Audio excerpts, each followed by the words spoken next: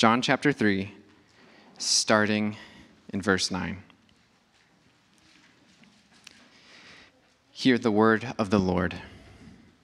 Nicodemus said to him, "How can these things be?"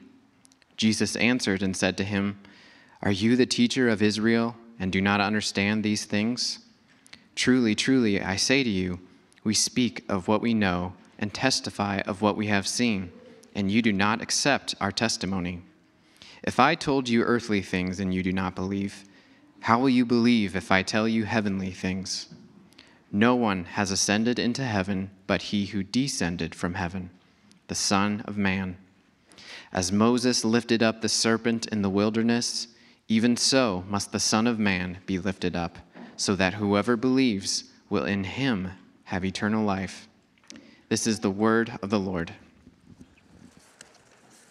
Well, we are obviously continuing on in the Gospel of John in our series on Beholding the Son. And the aim is that we would come to the point at the end of our study where we are beholding Jesus Christ in His glory more fully than we are right now. And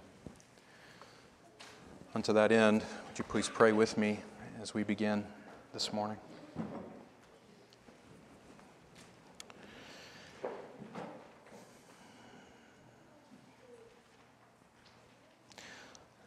Our Father, you know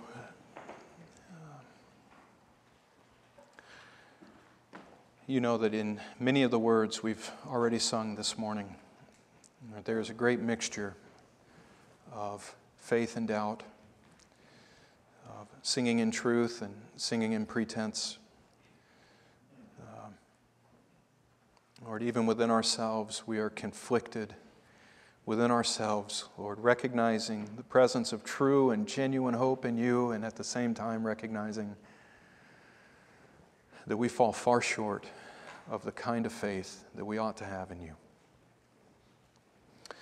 Lord, I pray that this morning you would allow your word to accomplish its penetrating and illuminating work in each one of our hearts. Lord, to the end that Christ would be exalted and lifted up, Lord, that he would be raised up as supreme in each one of our hearts, and that we would be brought low in our own eyes. It's not an easy thing to be humbled before you, Lord, but it is an absolutely necessary thing. And so as we come to consider the humbling of Nicodemus this morning, Lord, would you please help us to be humbled in an appropriate and in a godly manner. The lower we are in our own eyes, Lord, we know this to be true. The lower we are in our own eyes, the higher and more exalted you appear to be in our eyes. So please, Lord, help us decrease this morning. And Father, we pray that Christ would increase among us. Lord, as we pray, as we come before you as a church body, we also want to make sure we don't forget to pray for those who are mourning, suffering, and the lost right now. Father, many of us have lost loved ones this year, and we add the Magler family to the list. And Lord, in your wise and in your sovereign purposes, you have chosen to call Jackie home at what appears to us to be an early age. But, Lord, not a single day of her life was left unfulfilled that you determined for her. Not a single hair of her head perished apart from you knowing. And Father, I pray that you would comfort the Magler family now with the gospel, with the good hope that Jesus Christ is the resurrection and the life. And those who trust in him, though they die, yet they shall live in death. That we will be caught up. Death will not touch those who belong to you and your Son. Father, comfort them with the reality that to die for the Christian and to depart from this world is simply to go be with Christ. So Lord, we pray for them. We also pray for the Broughton family as the funeral for Joshua Broughton is today. Father, we pray that you would bless his young widow, that you would care for her and watch over her, that you would bless his children Lord, as they mourn the passing of their father. Please, Lord, let the gospel be proclaimed today at the funeral.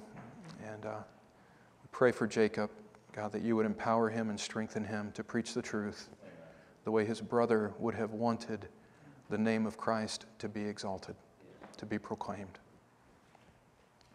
Father, we also lift up the Sean people to you and pray that you, as the creator of heaven and earth, as the creator of all, Lord, you who have made all nations from one man, God, that you would own the Sean as your own possession, Lord, that you would exalt the glory of Christ among them, and that they would draw near to you through the Lord Jesus Christ. Lord, give them true and right knowledge of their Creator, especially as you've revealed yourself in Jesus Christ, our Redeemer.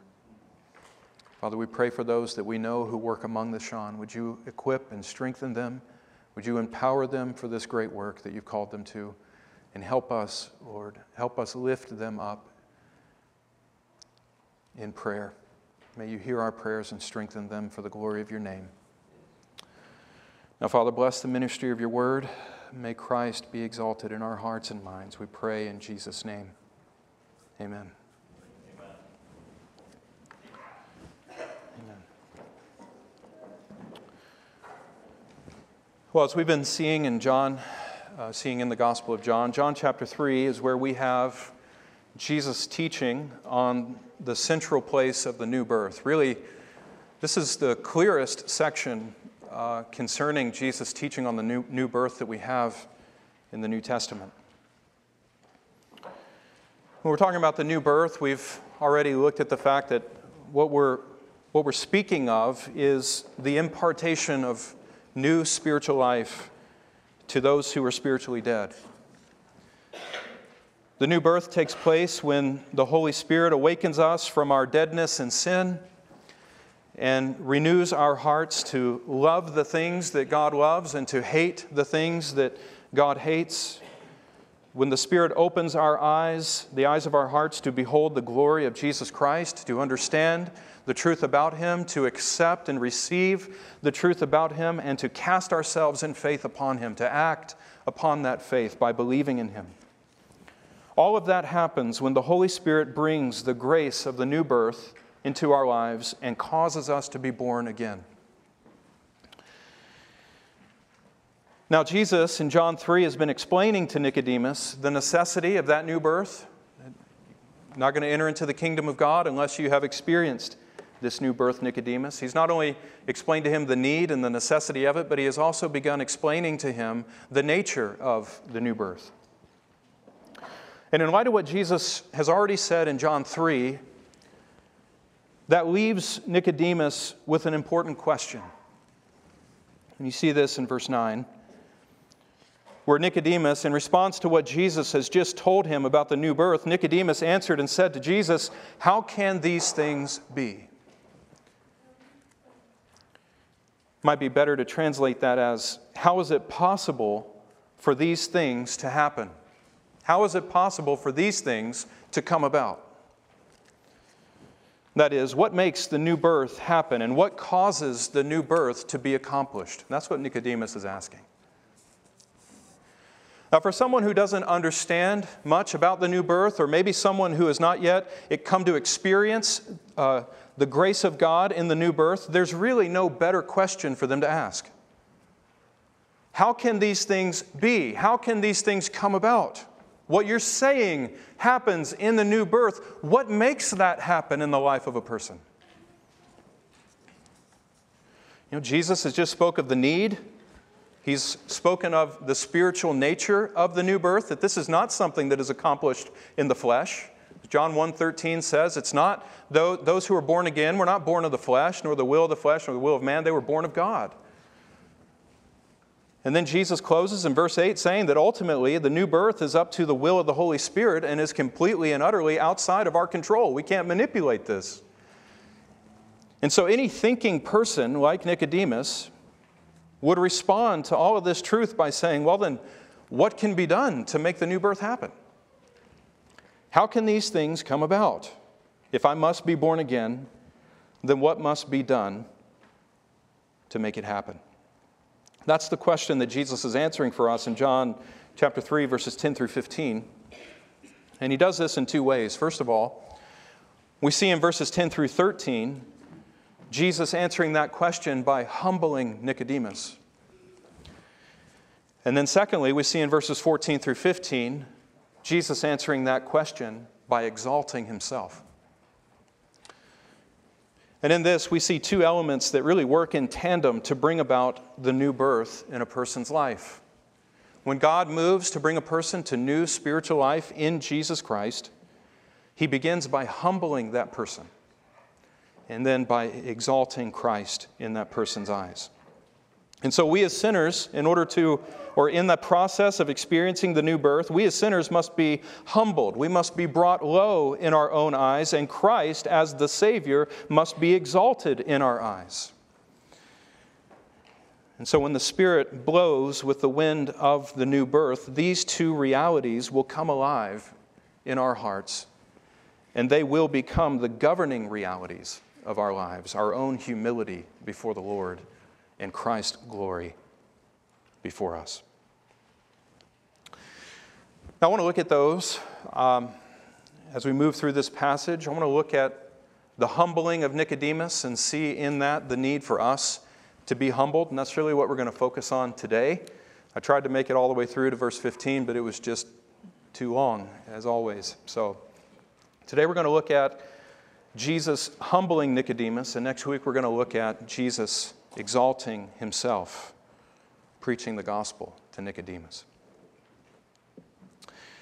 So first of all, in the accomplishment of the new birth, the first thing we see Jesus doing in answering that question of how these things can come about, first thing we see him doing is humbling Nicodemus.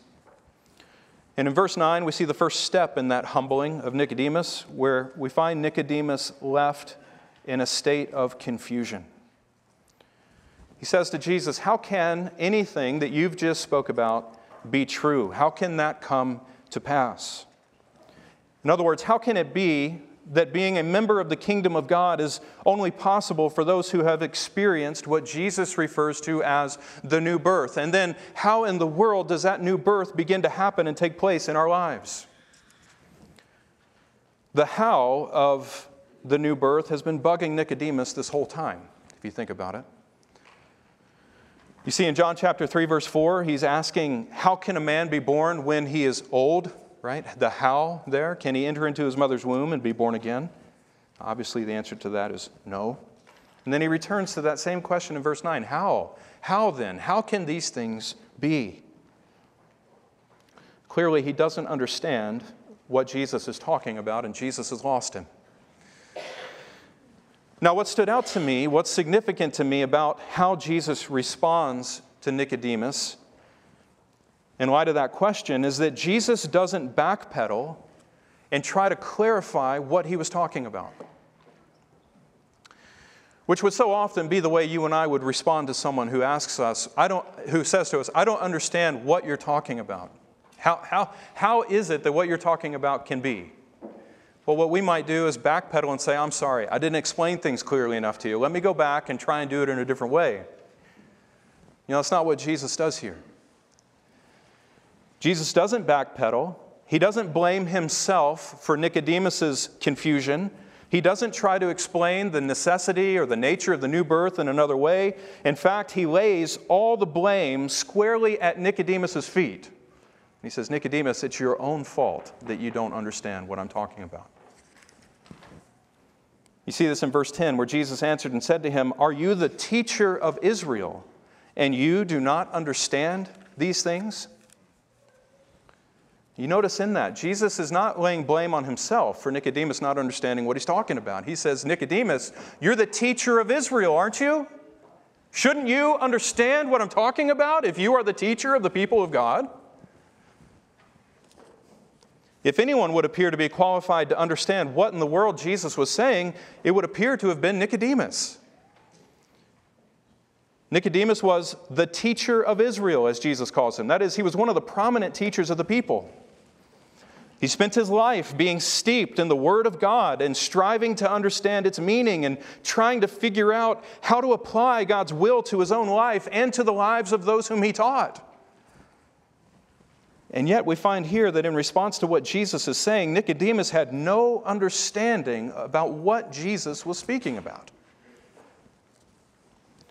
D.A. Carson, I think, said it well when he wrote, "Doubtless Nicodemus himself had for years taught others the condition of entrance into the kingdom of God, conditions cast in terms of obedience to God's commands, or devotion to God, or happy submission to His will. But here he is facing a condition that he had never heard expressed: the absolute requirement of birth from above." Nicodemus had never heard anyone say that, mention that as a requirement for entering into the kingdom of God, and he was shocked and amazed by that statement. Now, it's precisely because Nicodemus was a teacher of God's Word that Jesus says, "You should know these things." Because in reality, if Nicodemus had been paying attention to what Jesus was saying, and if Nicodemus truly understood the Scriptures of the Old Testament the way he ought, he would have come to understand that Jesus had not actually said anything new to Nicodemus in his interactions with him here. There was nothing new or unique that Jesus had made known to Nicodemus that had not already been clearly made known to the people of God in the Old Testament. Jesus may have been using a different term than what Nicodemus had been used to hearing, but in the substance of what Jesus was saying, even though he spoke of the new birth, what he was talking about in substance was what God had already been making known to His people for millennia. God had made clear over and over again that being a member of His kingdom was not based merely upon being circumcised. It was not based merely upon being a physical descendant of Abraham, nor was it even based merely upon outward observance and obedience to the law of God. None of that made a person part of the covenant people of God in their hearts. As Isaiah 29:13 makes clear, there is a kind of honor that can be given to God that may come forth from the mouth, but is not flowing through the mouth from the heart. There's a kind of fear that God rebukes here that makes clear that this kind of fear does not flow from a true realization of God and His glory birthed in our souls, but is rather nothing more than the result of the command of men learned by rote. That is, it's a mechanical fear. It's an unthinking and empty, formalistic type fear. And God's not pleased with that. He actually despises religion like that. God's not after our formalism. And He's made that clear even in the Old Testament. He is after the heart of His people. He's after worship and praise that flows from the soul, the core of the being of His people. As He makes that clear in Deuteronomy 10:16, even in the law, God says to His people, "In your obedience and in your worship to me, circumcise your hearts." Paul picks up on that in Romans chapter 2, verses 28 through 29, where he says that a Jew is not merely one who is a Jew outwardly, nor is circumcision that which is outward and physical, but a Jew is one inwardly, and circumcision is a matter of the heart, by the Spirit and not by the letter. What Paul's talking about there is not what we often think of as the revelation of the new birth made known in the New Testament. Paul's pointing to the Old Testament and saying, it's always been like this, people. God has never been about your formalism or your ritualistic obedience to His will. He's after your heart. He's after a true and pure and honored worship of God flowing from the inner parts of your being. And if you can't give that to God, it does not matter what else you do in His name. None of it is acceptable.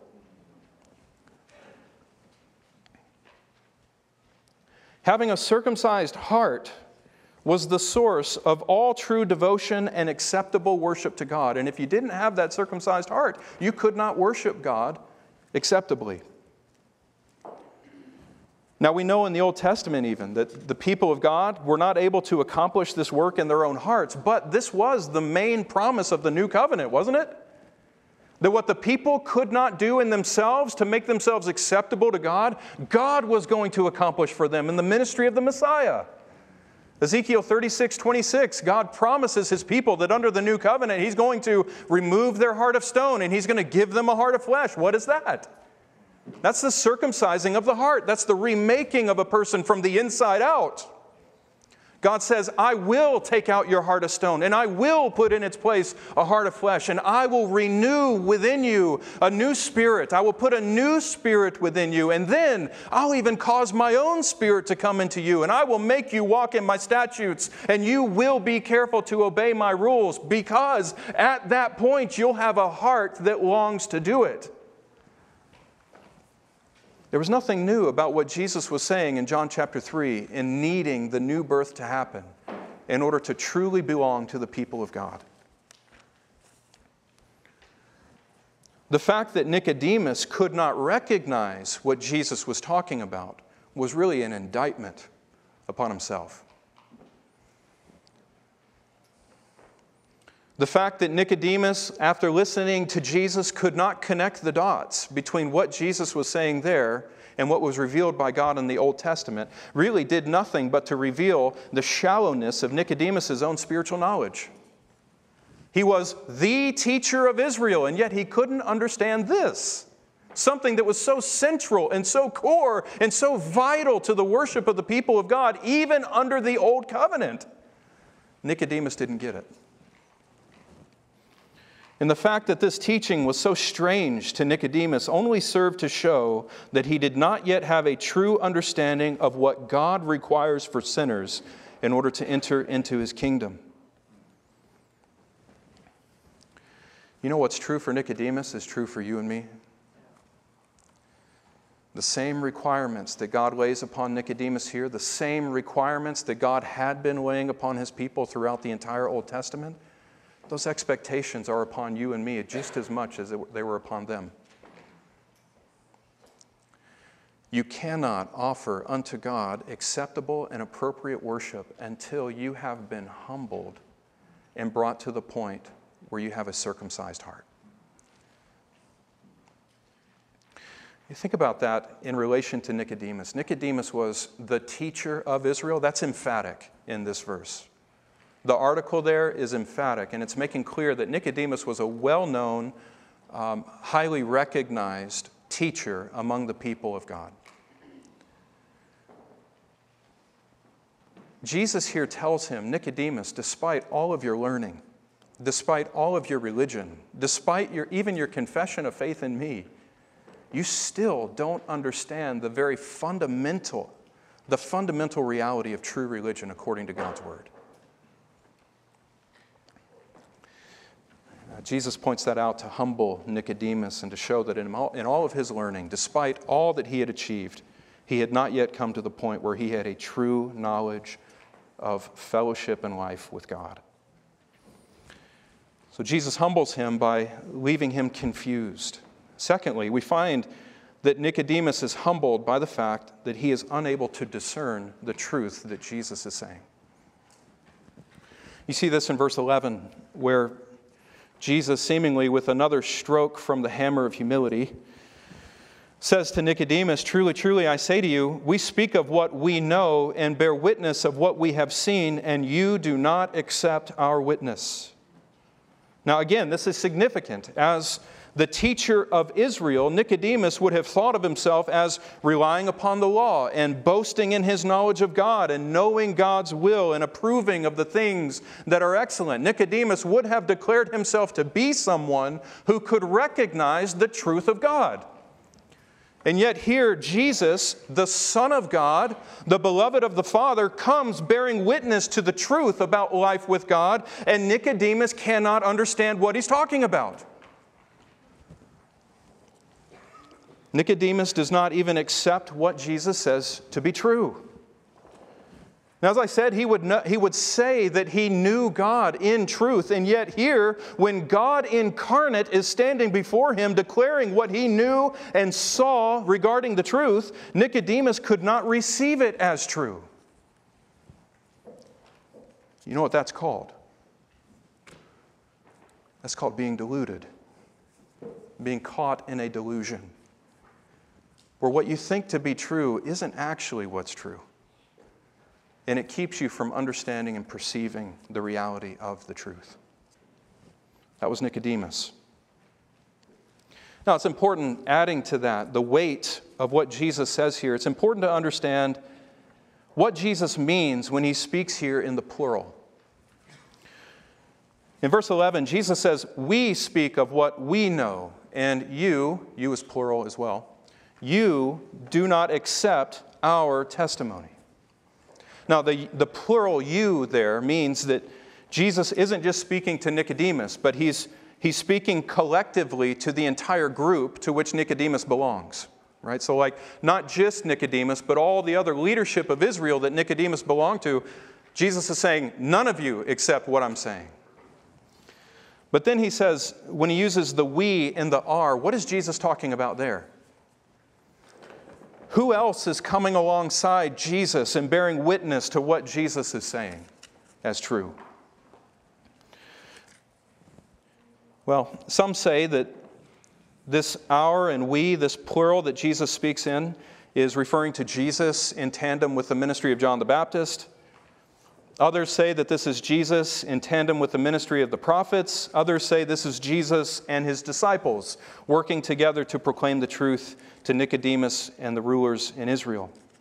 But I think that we find more clarity whenever we just look down a little further in this chapter and pay attention to what's said in verses 31 through 34. In those verses, the "all" that Jesus uses here, or the "we" or the "our," everyone who is speaking when Jesus is speaking, is identified really as the collective witness of the triune God speaking through and in Jesus Christ. So follow with me in verses 31 through 34. This is John the Baptist bearing witness about Jesus. He says, "He who comes from above is above all, and he who is of the earth is from the earth and speaks of the earth, but he who comes from heaven is above all. What he has seen and heard, of that he bears witness, and no one receives his witness. He who has received his witness sets his seal to this, that God is true.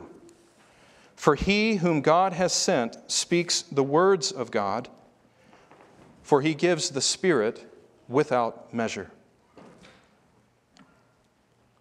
Now, obviously, we're going to dive into these verses more whenever we get there, but if this section says anything, it's teaching us that when Jesus speaks and testifies to the truth, it is the Son speaking the words of the Father by the Holy Spirit. Now, the similarity of language between John 3, 31 through 34, and then John 3, 11 through 13 makes clear to us that when Jesus is speaking of others who are coming alongside of him and bearing witness with him to the truth, he is talking about the witness of the Father and the witness of the Spirit that is present in his own witness. So when Jesus is speaking the truth to us, in other words, it's not just Jesus speaking on his own. It's not just Jesus speaking of his own authority. It's not just Jesus as a good teacher, as a well-respected man, as a miracle worker, telling us what his thoughts are about how to live a good and godly life. It is actually God the Father and God the Spirit coming alongside God the Son and speaking the truth of the realities of heaven to us. Therefore, to receive the testimony of Jesus is to receive the testimony of God the Father and God the Spirit that was revealed through Jesus, right? Amen? And to reject the testimony of Jesus concerning the heavenly realities that he's bearing witness to is to reject the witness of the Father and to reject the witness of the Spirit. In other words, you cannot refuse to accept the teachings of Jesus and still somehow have a relationship with the Father and be full of the Spirit. If you have a relationship with the Father, it tells us in John 6:45 that everyone whom the Father is bringing to salvation, he teaches them to come to Jesus. So anyone who has a real relationship with God the Father, that relationship will manifest by the Father bringing that person to Jesus. Everything in our dealings with God the Father must run through His Son. Right? That's what Peter says, or Hebrews says. We draw near to God through Jesus Christ. If you have a genuine, true relationship with God, your Creator, it will manifest in your devotion to His beloved Son. Now, there are many religions, there are many spiritual people who claim to have knowledge about the reality of God in this world and who still reject the truth about Jesus. Jesus comes to us and tells us that's impossible. You cannot have true spiritual knowledge about God. You cannot have true spiritual knowledge about heaven if in your knowledge you are not being brought to me, is what Jesus says.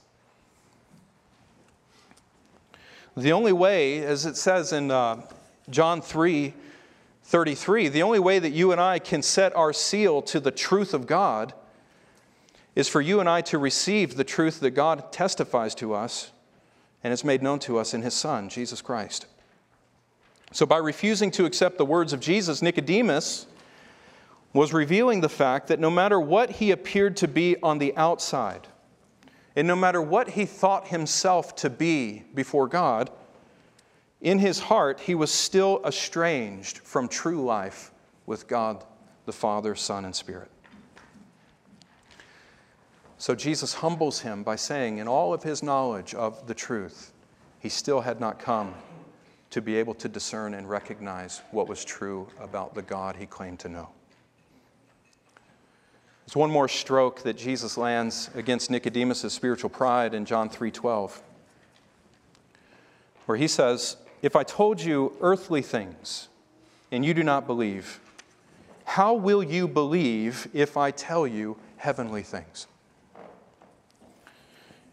In effect, Jesus is saying to Nicodemus here that because of his spiritual blindness and his refusal to accept the truth that Jesus was telling him, they had reached an impasse and they could not go any further. There was no way for Nicodemus to move forward in understanding what Jesus had to teach him about heavenly realities, so long as Nicodemus continued in unbelief regarding Jesus' teaching about earthly realities. If Nicodemus was not able and willing to receive and believe in what Jesus had to say about earthly things, then he is not going to be able to accept and receive and believe what Jesus has to say about heavenly things. Right? It's just an argument from the lesser to the greater. If you can't do the lesser, you're not going to be able to do the greater. Now, so many people think that they trust Jesus with heavenly realities, when in reality they don't trust Him at all, even with earthly realities. They still don't trust Jesus with their marriages. They don't trust Jesus with their jobs. They don't trust Jesus with stewarding their finances or getting food and clothing. They don't trust Jesus in their suffering or in loving their enemies or devoting themselves to obeying His will, praying to the Father in His name. They don't trust Jesus in cutting off the hand of temptation or in walking in practical holiness. But for some reason they think that even though they don't trust Jesus in all these things, they can trust Jesus with their eternal destiny. They can trust Jesus to enter into heaven.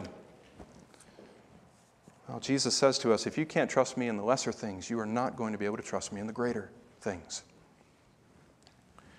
If you cannot trust Jesus and live in faith in lesser things, why do you think you're going to be able to trust Him in greater things?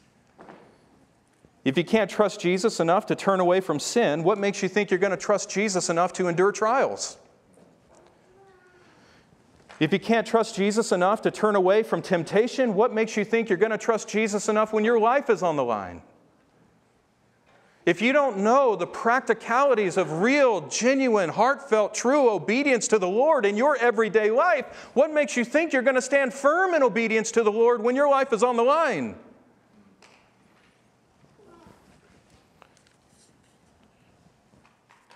When you endure persecution, or even whenever you come to that last point of facing death, if you haven't trusted Jesus with your earthly matters of living everyday life, What makes you think that when you come to the point of death, you're going to trust Him as the good shepherd of your soul to see you safely through the valley of the shadow of death?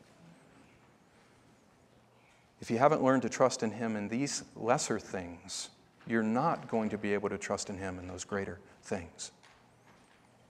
Now, specifically, what is Jesus talking about when He speaks about the earthly things and the heavenly things in relation to Nicodemus?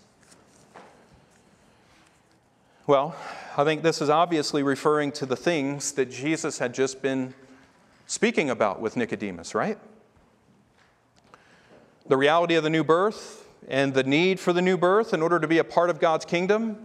Maybe even stretching back into John chapter 2, where Jesus is cleansing the temple and He's trying to redirect the worship of the people so that they're true and engaging in acceptable worship. The reality that we must experience the new birth on earth before we would be permitted to enter into the kingdom of heaven.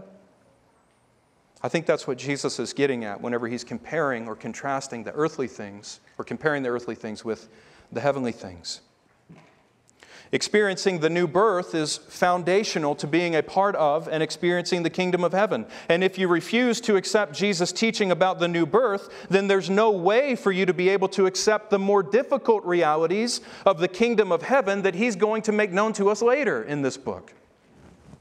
See, the new birth, in other words, is foundational to everything else that happens in the Christian life. You cannot understand what it means to live in fellowship with God if you don't understand the reality and the necessity of the new birth. It's the opening of the spring of life that leads to the rest of the Christian life enjoying that spring.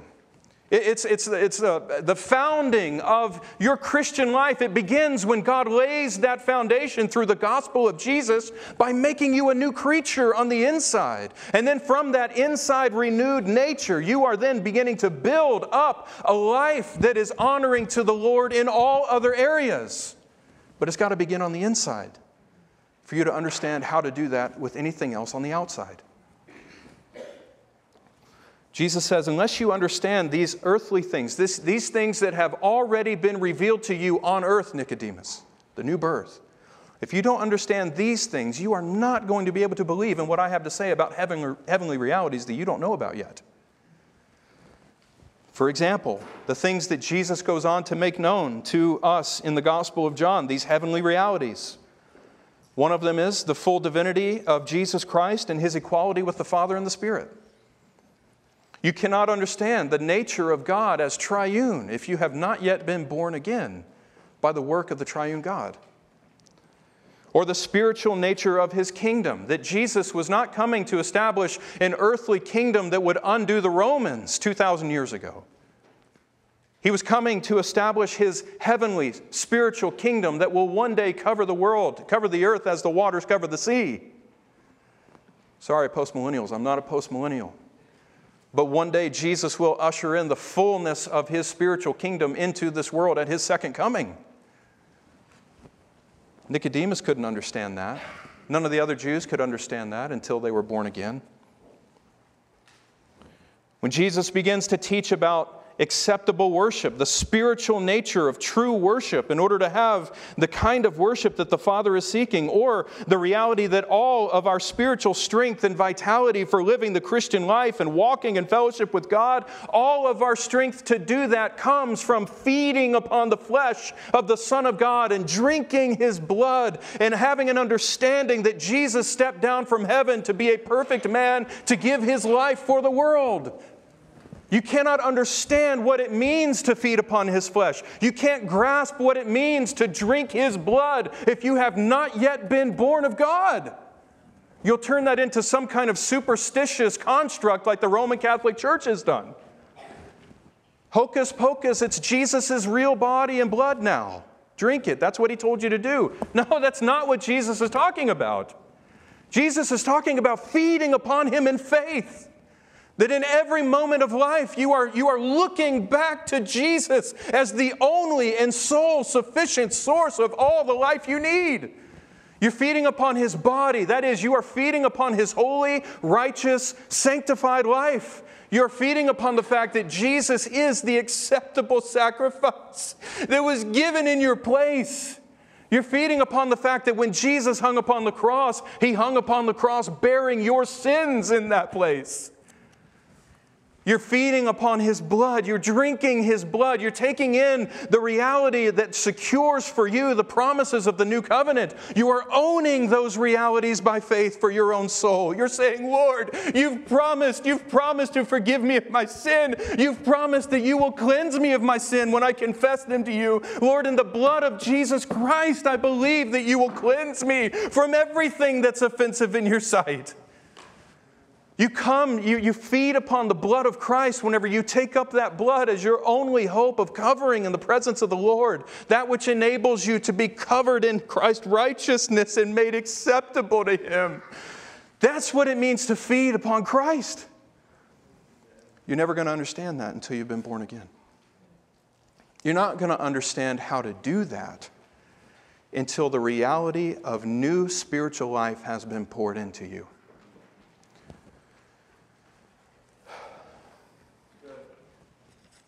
I hope it's good. It's good to me.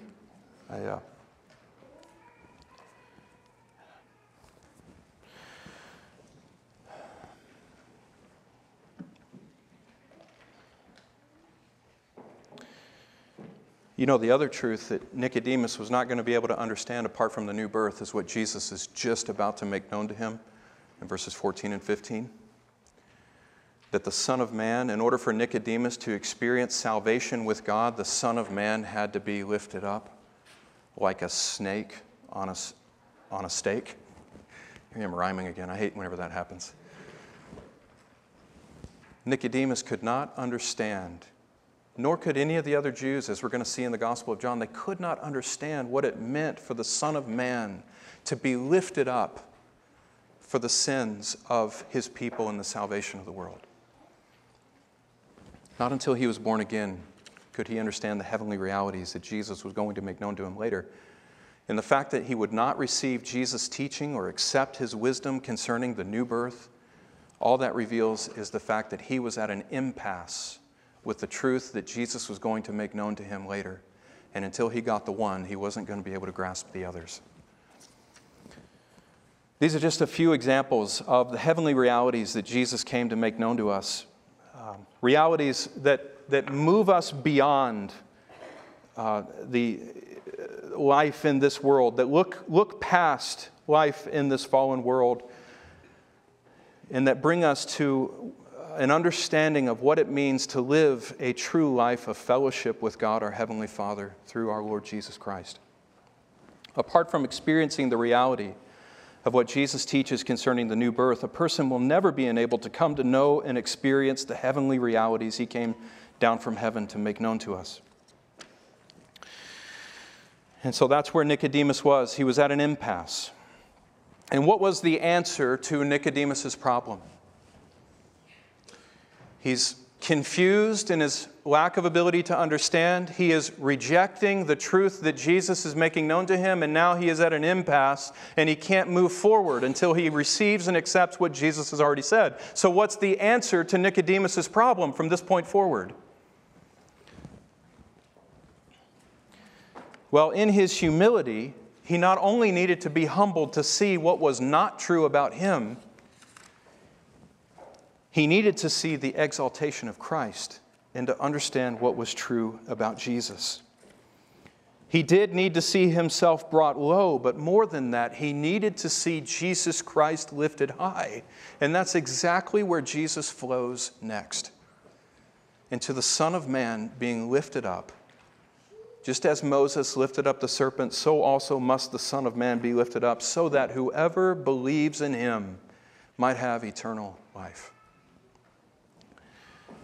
Now, we're going to pick up right there next week. But as we close, let me offer an application of what we see here in John 3, 9 through 12.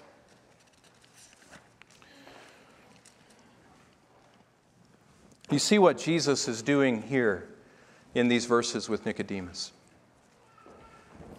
He's pointing out to Nicodemus his deep lack in spiritual things, and he's pointing out the reality of his spiritual poverty over and against Nicodemus' own perception of spiritual maturity. So Nicodemus came to Jesus thinking that he was someone, thinking that he had it figured out, that he had recognized truth about Jesus. And here Jesus is telling him, Nicodemus, you don't get anything yet. Now, it's important to understand that in this effort of Christ to humble Nicodemus and to make him understand the truth about his spiritual state and the lack of his own spiritual state before the Lord, it's important to understand that Jesus is not merely doing this in order to cut Nicodemus down. He's not merely doing this to make Nicodemus feel bad about himself or to bring him down to a place of shame and despair before the Lord. He's bringing Nicodemus into a place of humility so that Nicodemus can start to see the truth about Jesus clearly. Jesus is bringing Nicodemus to a place, in other words, where all of his false hopes are crumbling and left in dust upon the floor. He's bringing Nicodemus to the point where Nicodemus would finally be set free and turn away from hoping in lesser things in order to turn to God and behold God's salvation and hope in greater things. Only by being humbled to see that his own religion had accomplished nothing for him in his relationship with God, only by seeing that would Nicodemus finally be brought to the place where his relationship with God would no longer be defined by what he did.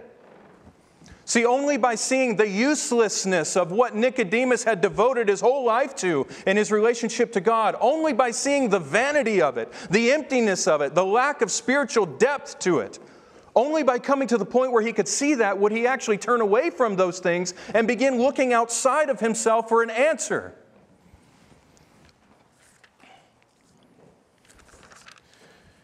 Beloved, we all must come to this point of spiritual humility in our walk with Christ, or else we will not be saved. When God causes us to be born again, He awakens us to see the foolishness of all the false hopes we were resting on, and everything that we believed would make us right with God before. I don't know what it was for you, but for me, as many of you know, it was baptism in the Lutheran Church. It was catechism and confirmation.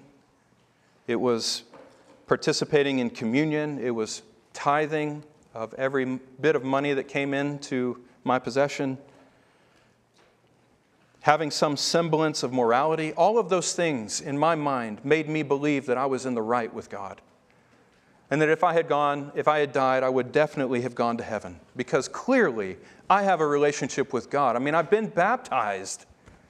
I preached a sermon at my confirmation. Doesn't that mean that I'm right with God? I've told God that I've given my allegiance to Him. Isn't that enough to make Him happy? It wasn't until the Holy Spirit awakened me to what true and living faith in God is that I began to realize the vanity and the emptiness of all those other hopes that I was holding on to. It's nothing but just formal, empty hypocrisy covered over with religious veneer. I don't know what it is that you used to hold on to, but don't you remember the liberation that your soul felt when God came in His saving grace and shattered all of those hopes? All those false hopes. My friend, when Christ moves with His resurrection power and glory to make you new, He begins by emptying you of all that is old. And that not only deals with things like sexual immorality and drunkenness and the other external sins that we could talk about, but more so, it's emptying us of our false religion. Emptying us of false beliefs that would keep us from coming and knowing Jesus Christ in truth. So the absolute necessity of spiritual humility is something that we cannot pass over. Matthew 5:3, it says, Jesus says that this is foundational to experiencing the blessing of heaven. You cannot be a recipient of the kingdom of heaven unless you are poor in spirit. Isaiah 57:15, it says that the Lord is high and lofty. He dwells in a high and holy place, but He also dwells with those who are crushed in spirit and those who are of a lowly spirit. You know, in order for God to draw near to you, you know what He's got to do? He's got to strip you of your pride.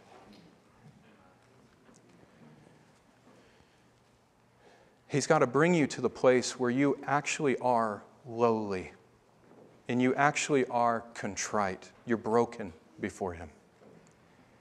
Until God brings you to the point of brokenness, you will never be able to be made whole by the gospel. James 4:6, it says, God is opposed to the proud, but He gives grace to the humble. In other words, there's no saving grace for us apart from us being humbled in our own eyes. My friends, some of you long for the nearness and fellowship of God, but you never seem to be able to find it. Why is that? Why is it that we can long for deeper intimacy with the Lord and yet never come to the point where we actually begin experiencing it? Or at least go a long time before we experience it.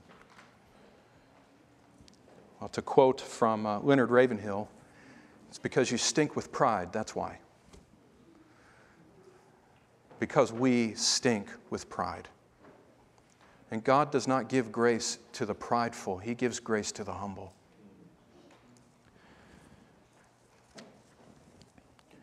My friend, you need to pursue humility. You need to let the teaching of Christ humble you. And what that means is you need to keep yourself under the application of Christ's teaching, even when it's uncomfortable. You need to let yourself be broken under the teaching of our Lord Jesus Christ. And then in that brokenness, you need to draw near to the Lord. You have to be made small in your own eyes in order for Christ to look big. He must increase and we must decrease. Would you pray with me?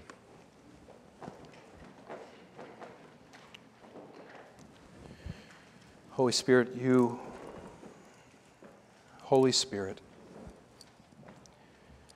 are the great exalter of Christ. And we pray that you would do that work of exalting Him in our own hearts today.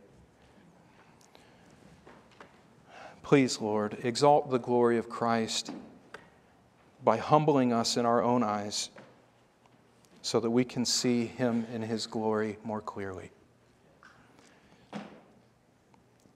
Father, we pray this for the glory of Christ and for the purity of our allegiance to Christ the King and our devotion to His kingdom. Amen. Hear the benediction from James chapter 4, verses 8 through 10. Draw near to God, and He will draw near to you. Cleanse your hands, you sinners, and purify your hearts, you double-minded. Be miserable and mourn and cry. Let your laughter be turned into mourning and your joy to gloom. Humble yourselves in the presence of the Lord, and He will exalt you. May we all move forward, humbling ourselves under God's mighty hand this week and entrusting ourselves to His faithful care. May you go in the peace of Jesus' name. Amen.